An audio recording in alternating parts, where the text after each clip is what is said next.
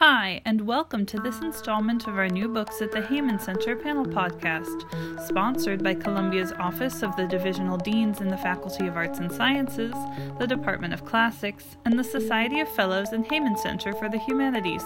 I'm Anne Levitsky. Today's podcast celebrates Anton Professor of the Latin Language and Literature James Zetzel's book, Critics, Compilers, and Commentators, An Introduction to Roman Philology, 200 BCE to 800 CE. First, we'll hear James speaking about his book at the panel, and then I'll bring you my interview with Professor of English and Comparative Literature at Columbia, and Anne Whitney Olin, Professor of English at Barnard College, Christopher Baswell.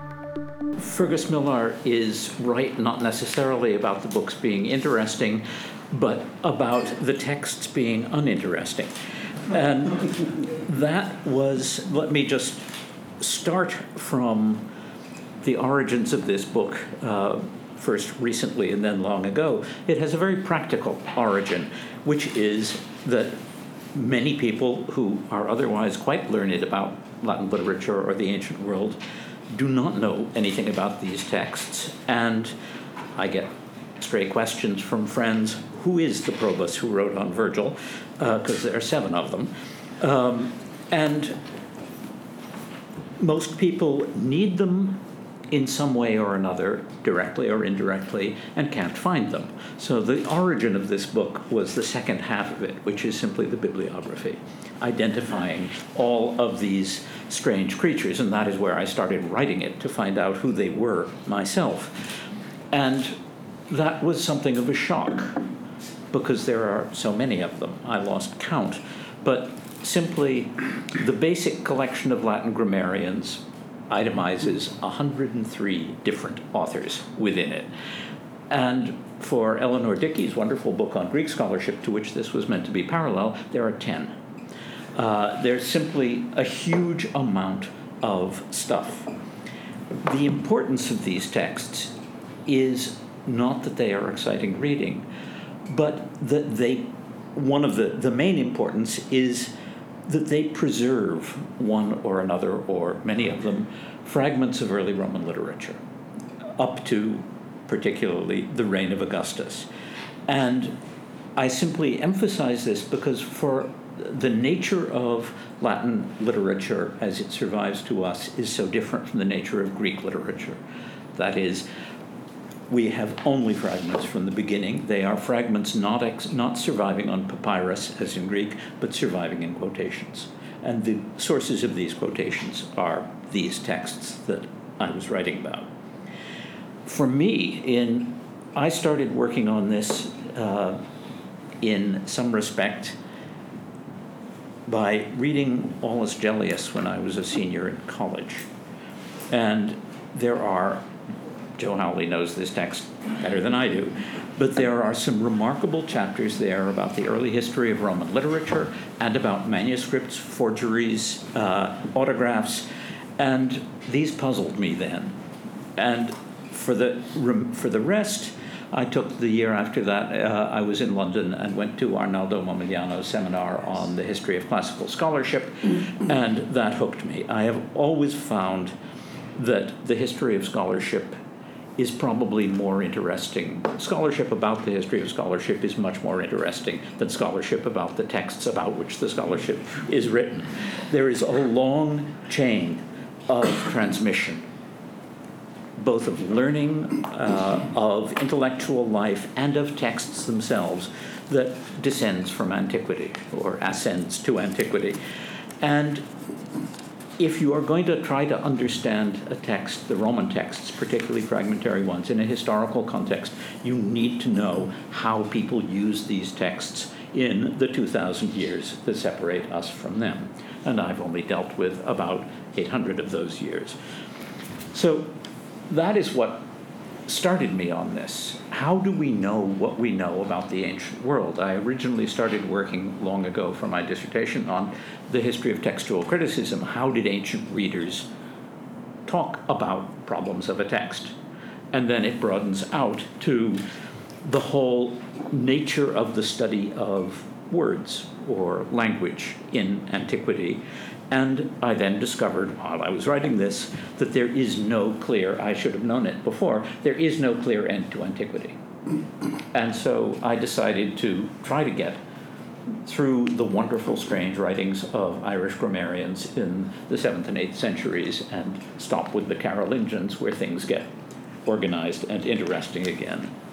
The real problem about writing this book, I should say, is how do you make a book about very boring texts interesting? And that is not a simple matter. Partly, I tried to be somewhat colloquial in the writing, but partly I separated it into two parts. One of them meant to be interesting, the other part meant to be useful.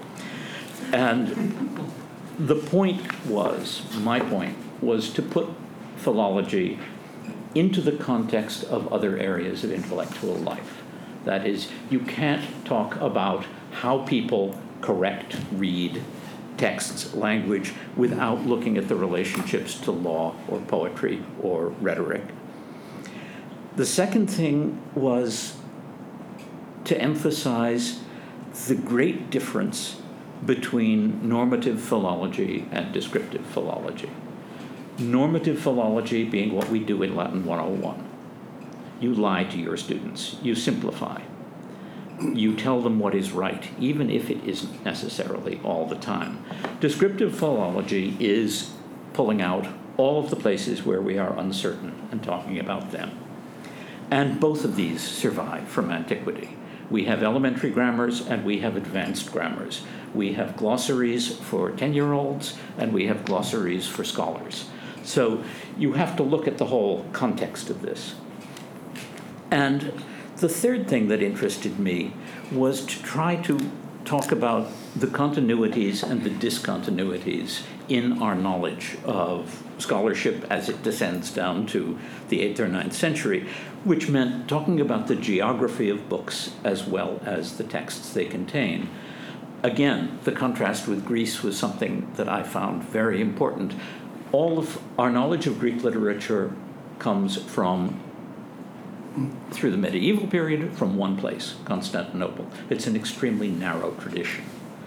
And it comes from one other place, Egypt, through the papyri. The Roman tradition is all over the map, quite literally, from, in what I was talking about, Constantinople to Spain to Britain. And the second is the continuity or discontinuity between the classical world and the Christian world. We would not have any of these texts, we would not have most of Latin literature if the Western Church had not decided to make Latin its official language, contrary to the way the Eastern Church has local languages and local churches. And the third was that this involves a change from teaching Latin speakers or writing for Latin speakers about their own language and literature to teaching non-Latin speakers about Latin literature, as we do. But in this case, it's the Celts, the Franks, and all of those other nice people who settled in the empire and are responsible themselves for preserving it. So anyway, I think I will stop talking there. These are the kinds of problems that interested me, and I hope they interest somebody else here. Now, we'll hear my interview with Columbia and Barnard professor Christopher Baswell. I'm here with Christopher Baswell, professor of English and Comparative Literature at Columbia University and also professor of English at Barnard College. Thank you so much for talking with me today. Pleasure. So I would like to start by talking about a remark that you opened your comments at the panel with, which was how James's book had made you rethink the geography of books and the geography of Latinity as well. And I was wondering if you could say a bit about this, what exactly you came to think about, and how the book encouraged you to do so. Well, in a couple of ways. And partly it's just him bringing things back to our attention that we have this vague knowledge of, although he taught me a lot more about this. So one might start actually sort of right at the end of Latin culture in the 19th and I believe even into the early 20th century. And remember how much Latin was the language that now, I suppose, English has come to be.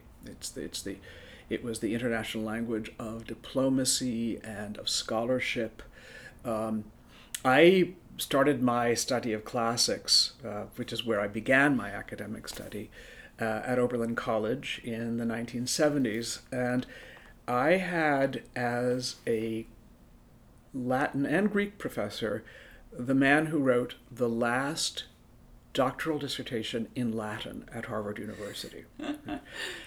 Even though he was writing on Greek comedy, he still had to write his dissertation in Latin. He was the very, very last, and I think was seen as a bit arcane even in his own day.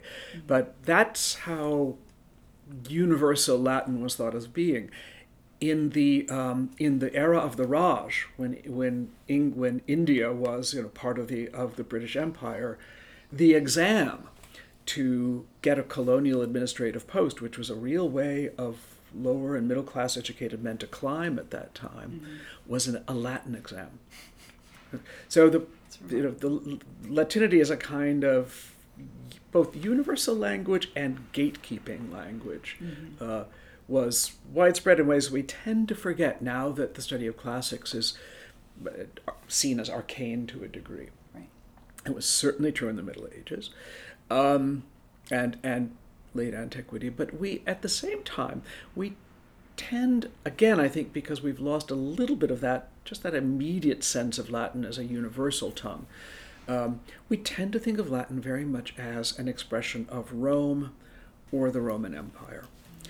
And in a number of ways, it was inevitably, therefore, because it was a language of the Roman Empire, it was inevitably a geographically broad language. The empire stretched from Great Britain really to well into what we call the Middle East today.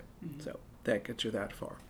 But it continued to be, and I think even in that era when Rome was the center of world power, and where Rome was the core of what we now call Latin literature, this very narrow, highly selected body of canonical Latin literature, was being written in or around Rome or with reference to Rome. That's all very true.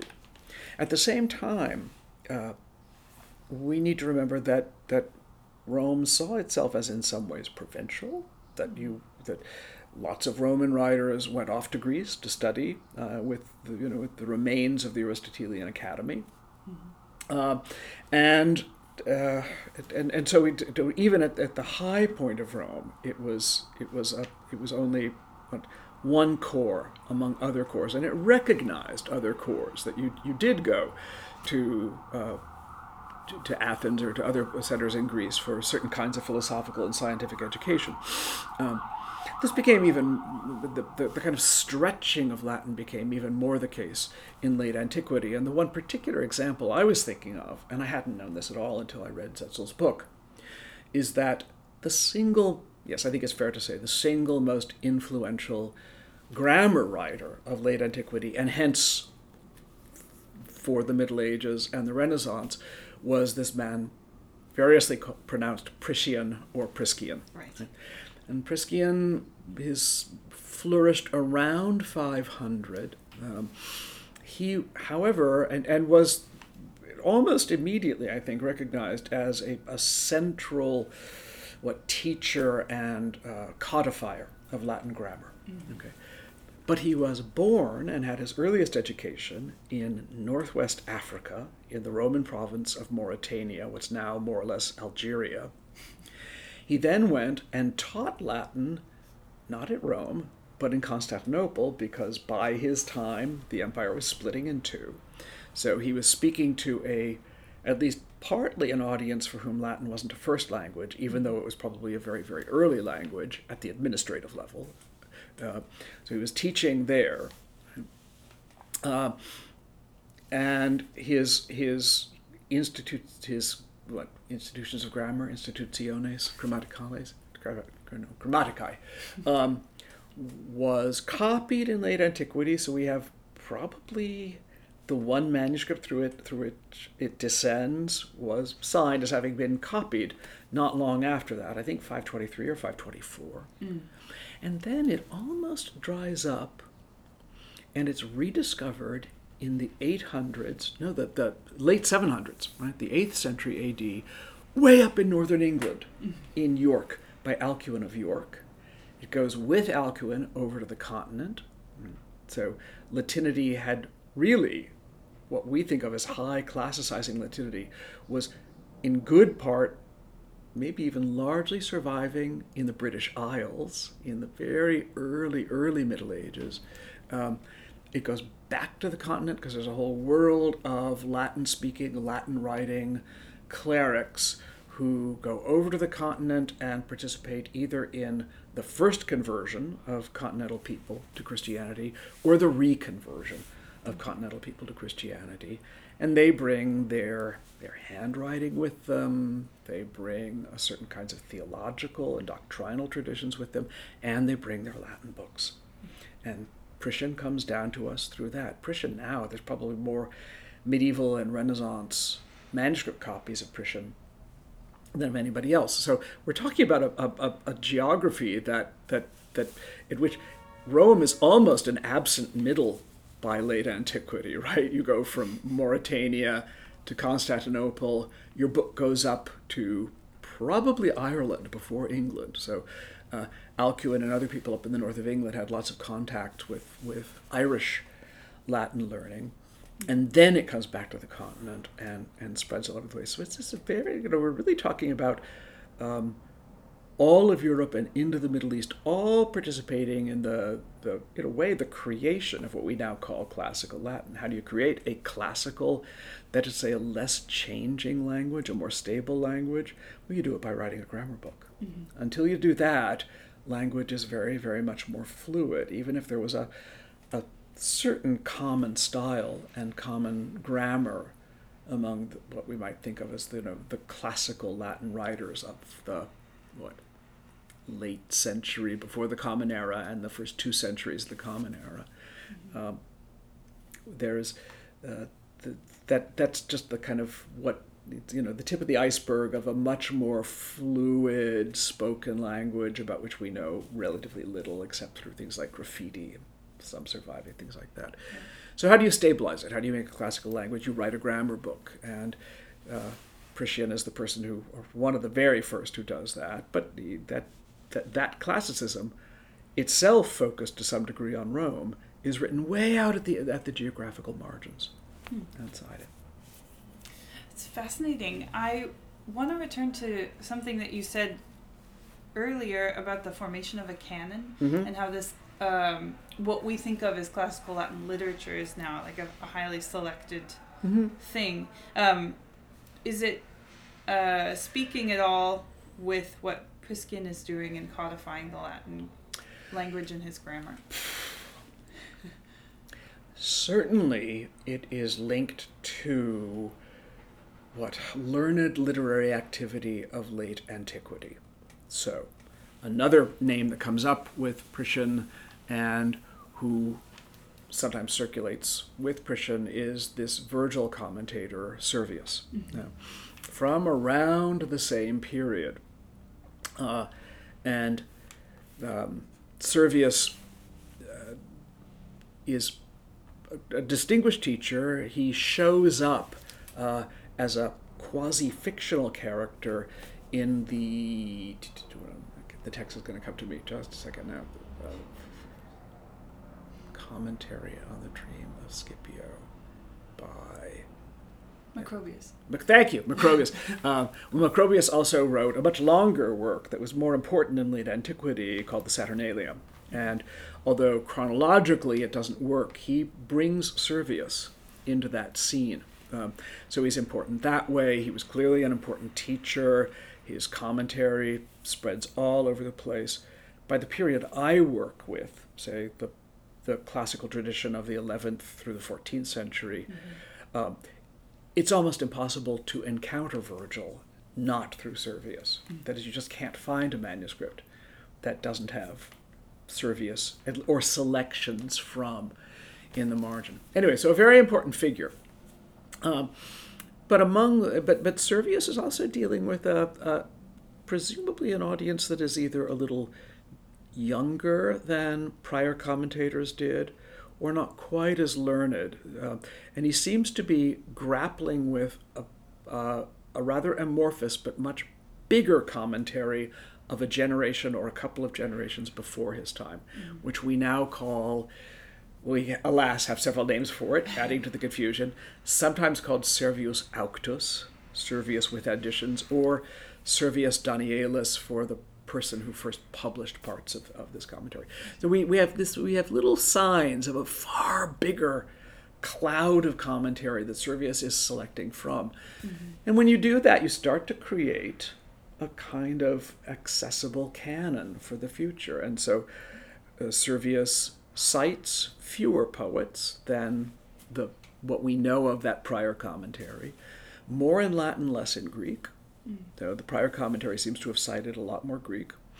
And so partly the creation of canon is a measure of practicality. You're getting into a culture that knows a certain literature as something inherited from the past, not part of an ambient culture, and that has to select from it and create that sort of new classical. What is the classical?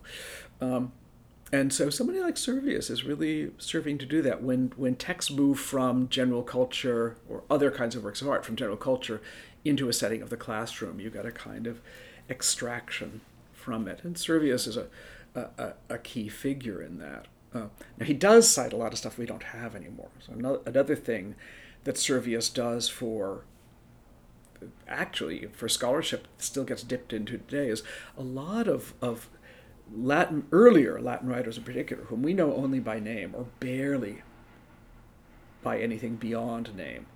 The few lines or the sometimes extensive lines we have of them surviving isn't through any copy of their own work, but because Servius quotes them. Yeah. So there's a lot of these really early, kind of 2nd century before Common Era, even 3rd century before Common Era Latin writers. We only know because Servius and a couple of other commentators quote them. But I think Servius is a major agent in that creation of canon, and then other teachers like him. And that's something that doesn't, again, it's a tradition that does not end with Servius. So in my comments, I also mentioned these great editions, single book editions of Virgil's Aeneid by R.G. Austin. It was done in the 1950s, between about 1954 and maybe the early 1960s. He didn't do every book, but I think he did about a half a dozen of the books.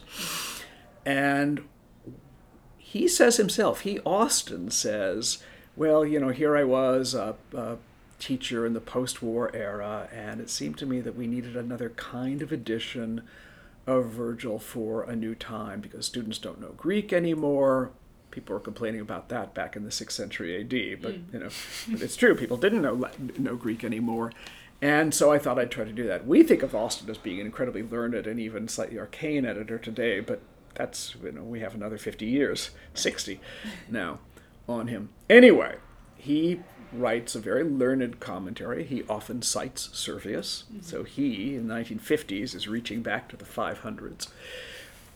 But he also occasionally, and this is very interesting, in trying to sort of illustrate or make analogies with some poetic effect of Virgil's, he will cite instead an English language Renaissance poet or 19th century poet. Tennyson and the Renaissance were his two big bell beats.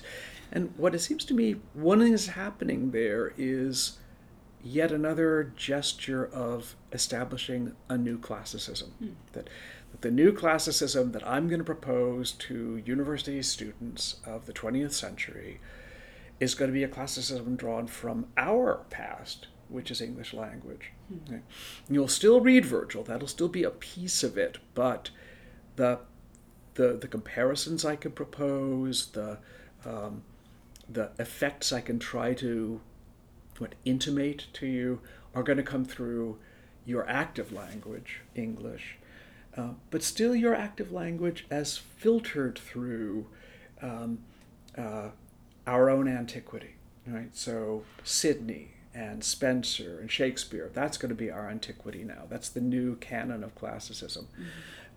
He almost never cites poets of the 20th century. Some, as I said, earlier 19th century poets. But he's kind of, like Servius, creating a new canon in this new setting of education for a new kind of audience.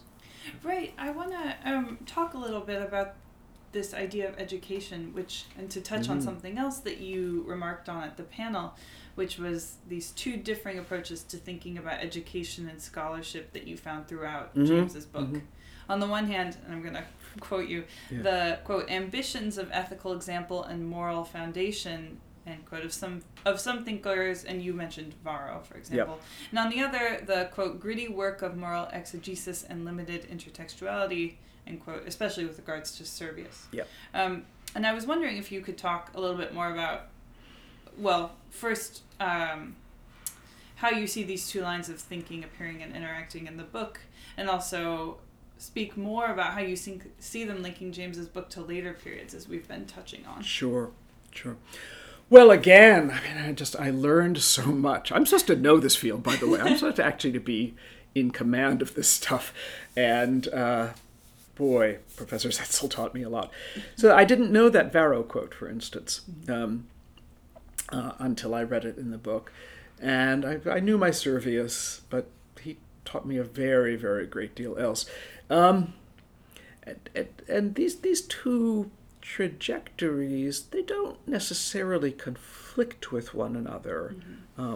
Although I might say that at times that need for the gritty detail challenges the bigger, bolder claims for literary study and moral character, I guess. Right? Now a somewhat abandoned concept, I think. And just, I'd say one of the great challenges of literary study today is to, find some new definition of what makes us worthwhile. And so there were these, going back to high antiquity, certainly through the great writers of the Renaissance. So I also quote this great Renaissance humanist, probably the greatest of the Latin educators of Italian humanism, Guarino. Guarino da Verona, so from Verona, but who spent most of his career establishing a school at Ferrara. And he makes an almost identical claim that literary study can sort of raises the ethical standard, creates a kind of full man, very gendered notion, by the way. We're talking about education of public men, and by public men. Most of that period, I think, probably is still the case when Austen is writing in the 1950s. So on the one hand, we make these big claims, and just what the contemporary claim is, I think, is not so clear. I'd say on the kind of softer edge of contemporary claims for literary study is some kind of development of empathy. That's kind of I don't think we now much make claims that study of in quotation marks, great literature will make you a better man or a better woman or a more ethical, more morally, upstanding figure, or a better public person, right? Though I don't think ever people thought that reading Catullus or Propertius was going to make you a better public person. Maybe Virgil. Anyway, I think we make a very vague claim these days that reading a lot of literature kind of opens you up to more worlds, invites you to explore more worlds, and maybe gives you a kind of broader sensitivity and empathy with worlds not your own. That would be one claim. The other claim that I think actually even the ancient grammarians would agree with is that careful study, informed critical study of language helps you avoid getting cheated by language or tricked by language. And so the big message of this vague term from the 1970s, deconstruction, is that we will show you how language, how what you think of as individual thought has already been largely preformed in the language, and that preformed quality of language is going to affect the ways that you are able to think, but also the ways that people are able, through rhetoric and other aspects of language, to put one over on you. And that maybe literary study helps you be at least alert to the built-in manipulative qualities of language. Now that's maybe what we can claim today. I think there were bolder claims of ethical benefit from antiquity right through the Renaissance, and I would say until the late 19th century, even the mid 20th century. So that's one big tradition, one big sort of claim for literature, is somehow making you a better person, or at least a more clear-headed person. Now, on the other hand, there's that tradition that does say what I do in a classroom with Chaucer, which is say, well, let's work out first where the subject here is, and whether this is past tense or present tense. And, oh, by the way, did you notice this particular piece of visual imagery, and, what's behind the metaphor of the cart before the horse, something like that. So, and to a very great extent, to a greater extent, I think, than we really like to acknowledge, that's the kind of day-by-day work of education, of getting in and saying, well, let's make sure we actually understand what it's saying before we do the big claims. And you certainly see this, back to Guarino, in the work of Guarino da Verona, who will write letters to other humanists and letters to patrons about what his education can deliver. Right? I can deliver a better man. We're going to make a man as great as the great classical figures that we're now studying. And then you actually get the notes that his students wrote in the classroom, right? And we have those because we have some of the manuscripts. So I have a manuscript of an Englishman who goes off to Ferrara to study Virgil, taking an English copy of the Aeneid with him, right? And writing down. He learns how to write humanist minuscule. So in the margins, you see this guy's handwriting. So he's there in the class of either Guarino or one of his TAs, and he's writing it down. What's he writing down? Well, a lot of it is Servius. Right. And a lot of it is equally just nitty-gritty grammatical stuff. No. Donatus says that really we shouldn't use this particular, syntactic formation because it's awkward. And so, we can see that even in these classrooms of the greats, and I suppose that's just a piece of the two poles of literary education. The grand claims and the nitty-gritty. I think the problem is that we're not maybe as aware, nor were they as aware in the past, as we all might be, about how the one can get in the way of the other. Sure. And how focus on one pole sort of, can obliterate the other pole. Right? Because we certainly have teachers who do the other thing, right? Who talk big picture, belles lettres, and critical theory without making sure that we know what's the subject and what's the verb. Right. Yeah. So it's not as if they're in opposition, but there's a kind of tense rivalry between those two poles of pedagogy. Certainly. Yeah. Certainly. Yeah. Yeah. As you say, something that permeates teaching today. And I feel striking a balance between them is a tricky art, but yes, obviously what you strive for.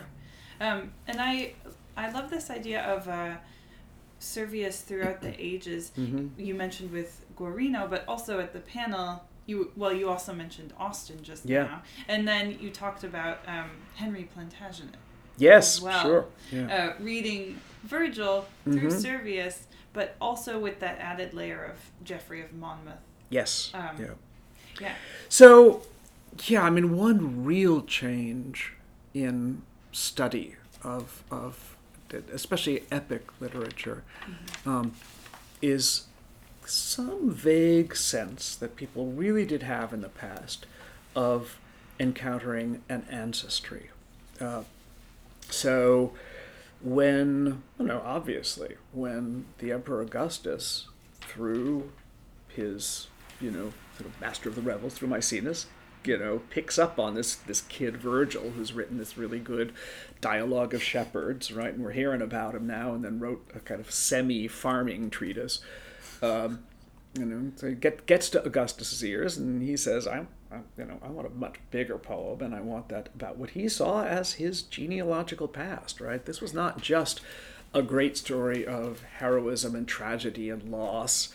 It was also a kind of prehistory for the Rome Augustus, was trying to build. So it was something very immediate at that moment. This is going to undergird this whole new project I have of empire and a kind of rewriting of history, which he also did.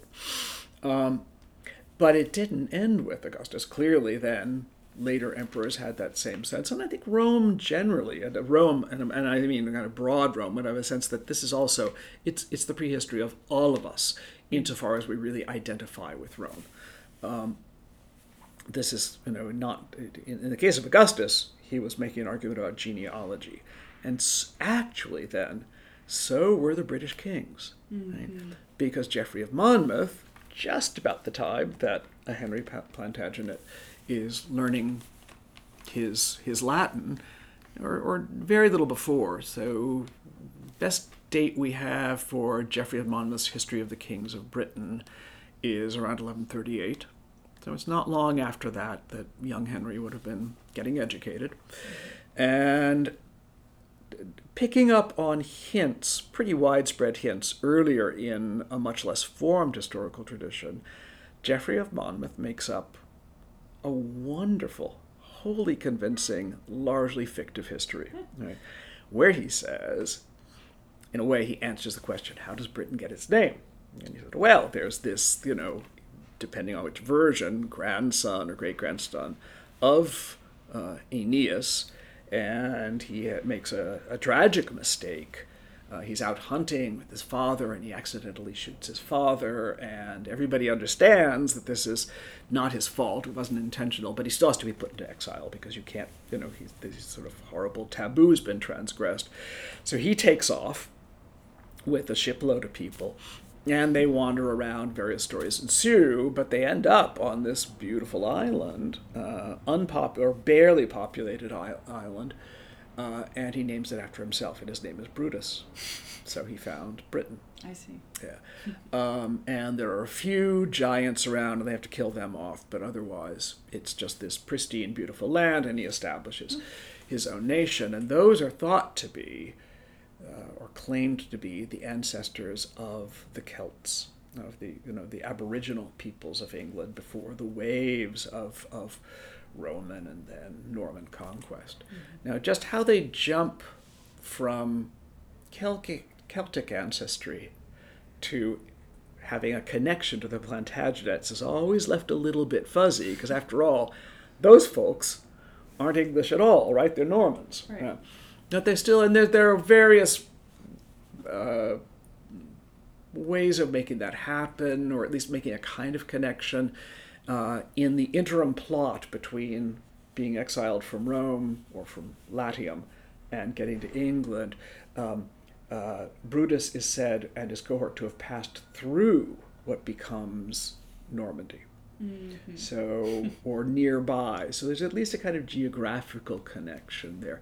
Anyway, these people were the sort of a royal reader, sort of in the model of Augustus, would have thought of himself as reading a piece, again, maybe not of his immediate genealogical antecedents, but of his geographical antecedents, right? I now am king, or I have ambitions to be king of a people founded by Trojan exiles. And that there you're still thinking about a kind of ancestry, at least of, as I say, of geography, or maybe even of power, because there's another powerful tradition that goes through the Middle Ages, the Renaissance, arguably even later, that power always moves, always and inexorably moves westward. There's this sort of notion of a double translatio. It gets called the translatio studii, that learning moves westward from Greece to Rome to Europe, and that power also moves westward, and that Trojan power moved into Greece, Greek power moved into Rome, Rome declined, and Western Europe grew up after it, and that shows up even in 19th century America. in the concept of manifest destiny. Yes. Right? It's this political notion that America is meant to occupy the entire continent. The people were really arguing over the period. And one of the sort of backgrounds to that is this notion of manifest destiny. I mean, sort of the kind of westering of power and the westering of culture. And of a kind of, revival of what had become a decadent culture. So at the same time that they admire Greek learning and Greek culture, the Romans also sort of thought that the Greeks had become sissies. And, there's a good reason that power has moved to us. We'll go and get our kind of finishing school in Greece, but come on, we're the better fighters. and that sense of a kind of decadence of the prior culture that needs to be then revived and maybe even revalidated by the new rising culture goes along with this. And certainly that was true of revolutionary and 19th century America, that somehow they were going to take what was best from Europe and kind of revalidate it. And the classical, at least the kind of epic tradition of Troy and Rome comes with that. Yeah. Sure.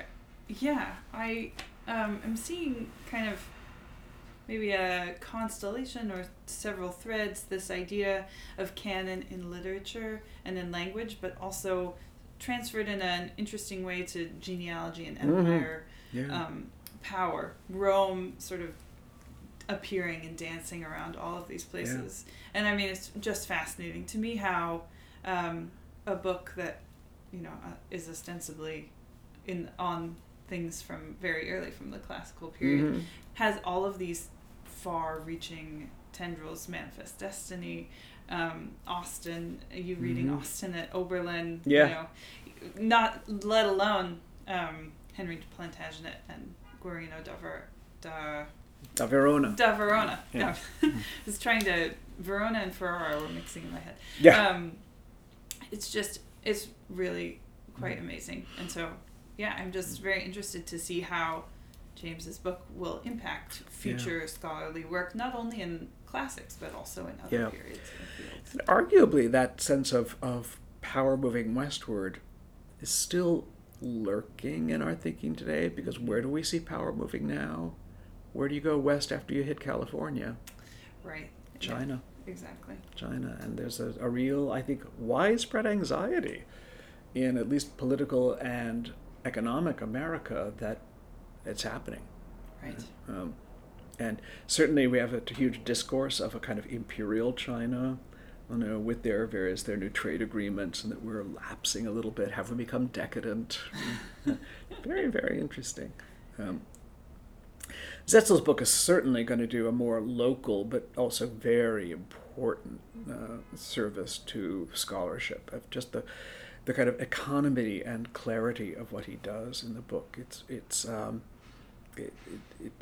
quick read. It's very, very dense, but he just unpacks stuff that has been enormously confusing. That very vexed relationship between Servius and his predecessors that I talked to. I can now summarize that fairly effectively because I've now reread Zetzel. And I think I said at the meeting that I desperately wished that the me of about 30 years ago had that book, because it's an enormously confusing relationship. This sort of massive late antique commentary, almost none of which we have in late antique copies, almost all of which descends through copies made circa 900 and later, a very, very few copies a little bit earlier, and usually descending to us in massive confusion, because another interesting point that Zetzel takes up is that while they established classical text, this sort of new canon, as something that needed to be treated very carefully textually, right? And they were interested in things like textual tradition, transmission, the editing of text. The works they themselves produced were not thought of as having any particular authority or even any particular internal coherence. And so people would, if you're writing out, you're a 9th century copyist or a 9th century schoolmaster, and you are copying out or lecturing on commentaries, you pull a chunk from here and a chunk from here and a chunk from here, and there are no footnotes. So what we get in some of these 9th century manuscripts is just a massive and confusing body of commentary around the margins of the text. Mm-hmm. And it's very hard to work out what's what. And Zetsel sets out with, I think, remarkable clarity, and I am convinced by his every claim, just what these relationships are. And just to help us understand that is going to be enormously important, just in terms of people making a renewed use of these late classical materials. We've all known it's there. We have this vague sense that, well, if you're interested in Latin grammar, you need to get some control of Donatus and of Priscian. If you're interested in commentaries, you need to work through, say, Virgil commentaries. At least you need to deal with Servius. But it's all very well knowing it's there. But if your understanding of it is as vague and cloudy as the material itself, you're not going to use it. And we can actually use this stuff now in ways. The book is also a testimony to what we have gained from digitization, right? Because Zetsel moves. And not just in terms of manuscripts, although that's a very important piece. Nobody prior to Zetsel makes reference to manuscripts in the ways that he does. So there's a book that overlaps Zetsel to some degree by another very great Latinist, Robert Castor. They know each other and have worked together for a long time. But Castor's book, which is probably about 25 years old, maybe, so in terms of classicism, pretty recent. I don't think ever even acknowledges that manuscripts exist for the most part. Right? Whereas Zetsel is sensitive always, even if he's not, for his own purposes, going back and working directly with them. He's aware of the kind of the physicality, the bodied quality of transmission. So that comes into the geographical range we've talked about, but it comes in a much more immediate way through the manuscripts that he mentions. All of that is only possible today because of what's happened really within the last 15 years. And the digitization of manuscripts. Increasingly now, though, he can also write the book that he writes because of the digitization of just reference materials, right? Especially to the extent that we are now digitizing them at a searchable level of resolution. So you don't, in fact, have to read word for word through the volumes and volumes and volumes of Kyle's Grammatices Latini.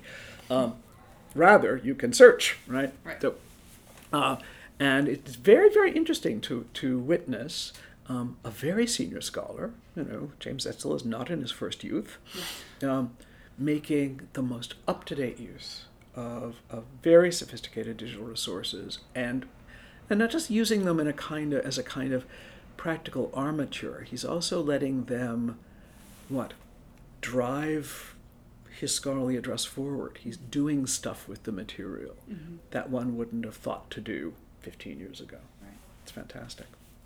Yeah, a book not only useful in many different ways, but also for showing us how to use some of these digital materials. Yes, yeah. In fact, I am already using just his list of abbreviations at the beginning of the book, because another kind of scholarly service he does is that when he gives you, just uses an abbreviation in the sigla at the beginning of the book, he also tells you where it's digitized. So instead of going off to the reference room and pulling out Kyle's editions of the Latin grammarians, I now know that there's a much faster and, in fact, much more effective way to get at that material. Right. Yeah. You can look at it on the screen and make it larger or smaller. Exactly. Well, that for manuscripts, as you know, is a huge, huge benefit. My heavens. Yeah. Absolutely. Yeah. Well, I know that I'll be returning to this book for my own work, I'm sure, in the future. And thank you so much for speaking with me about it. Yeah. Thanks so much for listening to today's podcast, celebrating James Zetzel's book, Critics, Compilers, and Commentators, An Introduction to Roman Philology, 200 BCE to 800 CE. I hope you'll join us next year for our 4th season of the New Books at the Heyman Center panel podcast series. From Columbia University's Society of Fellows and Heyman Center for the Humanities, I'm Anne Levitsky.